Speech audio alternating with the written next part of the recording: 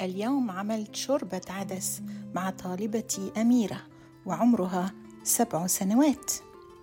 Today I made lentil soup with my student Ameera and she's 7 years old.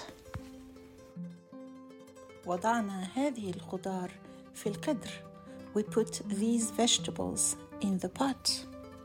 بصل, onions, وجزر and carrots, وكرفس and celery, وبطاطا and potatoes,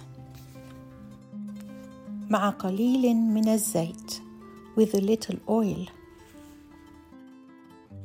ثم أضفنا العدس.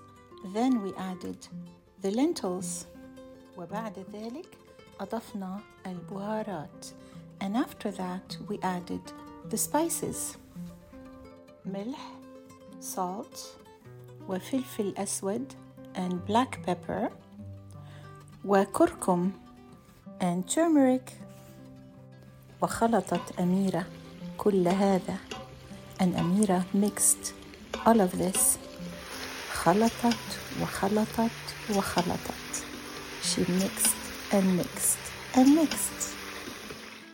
بعدها غمرنا الخضار بالماء المغلي.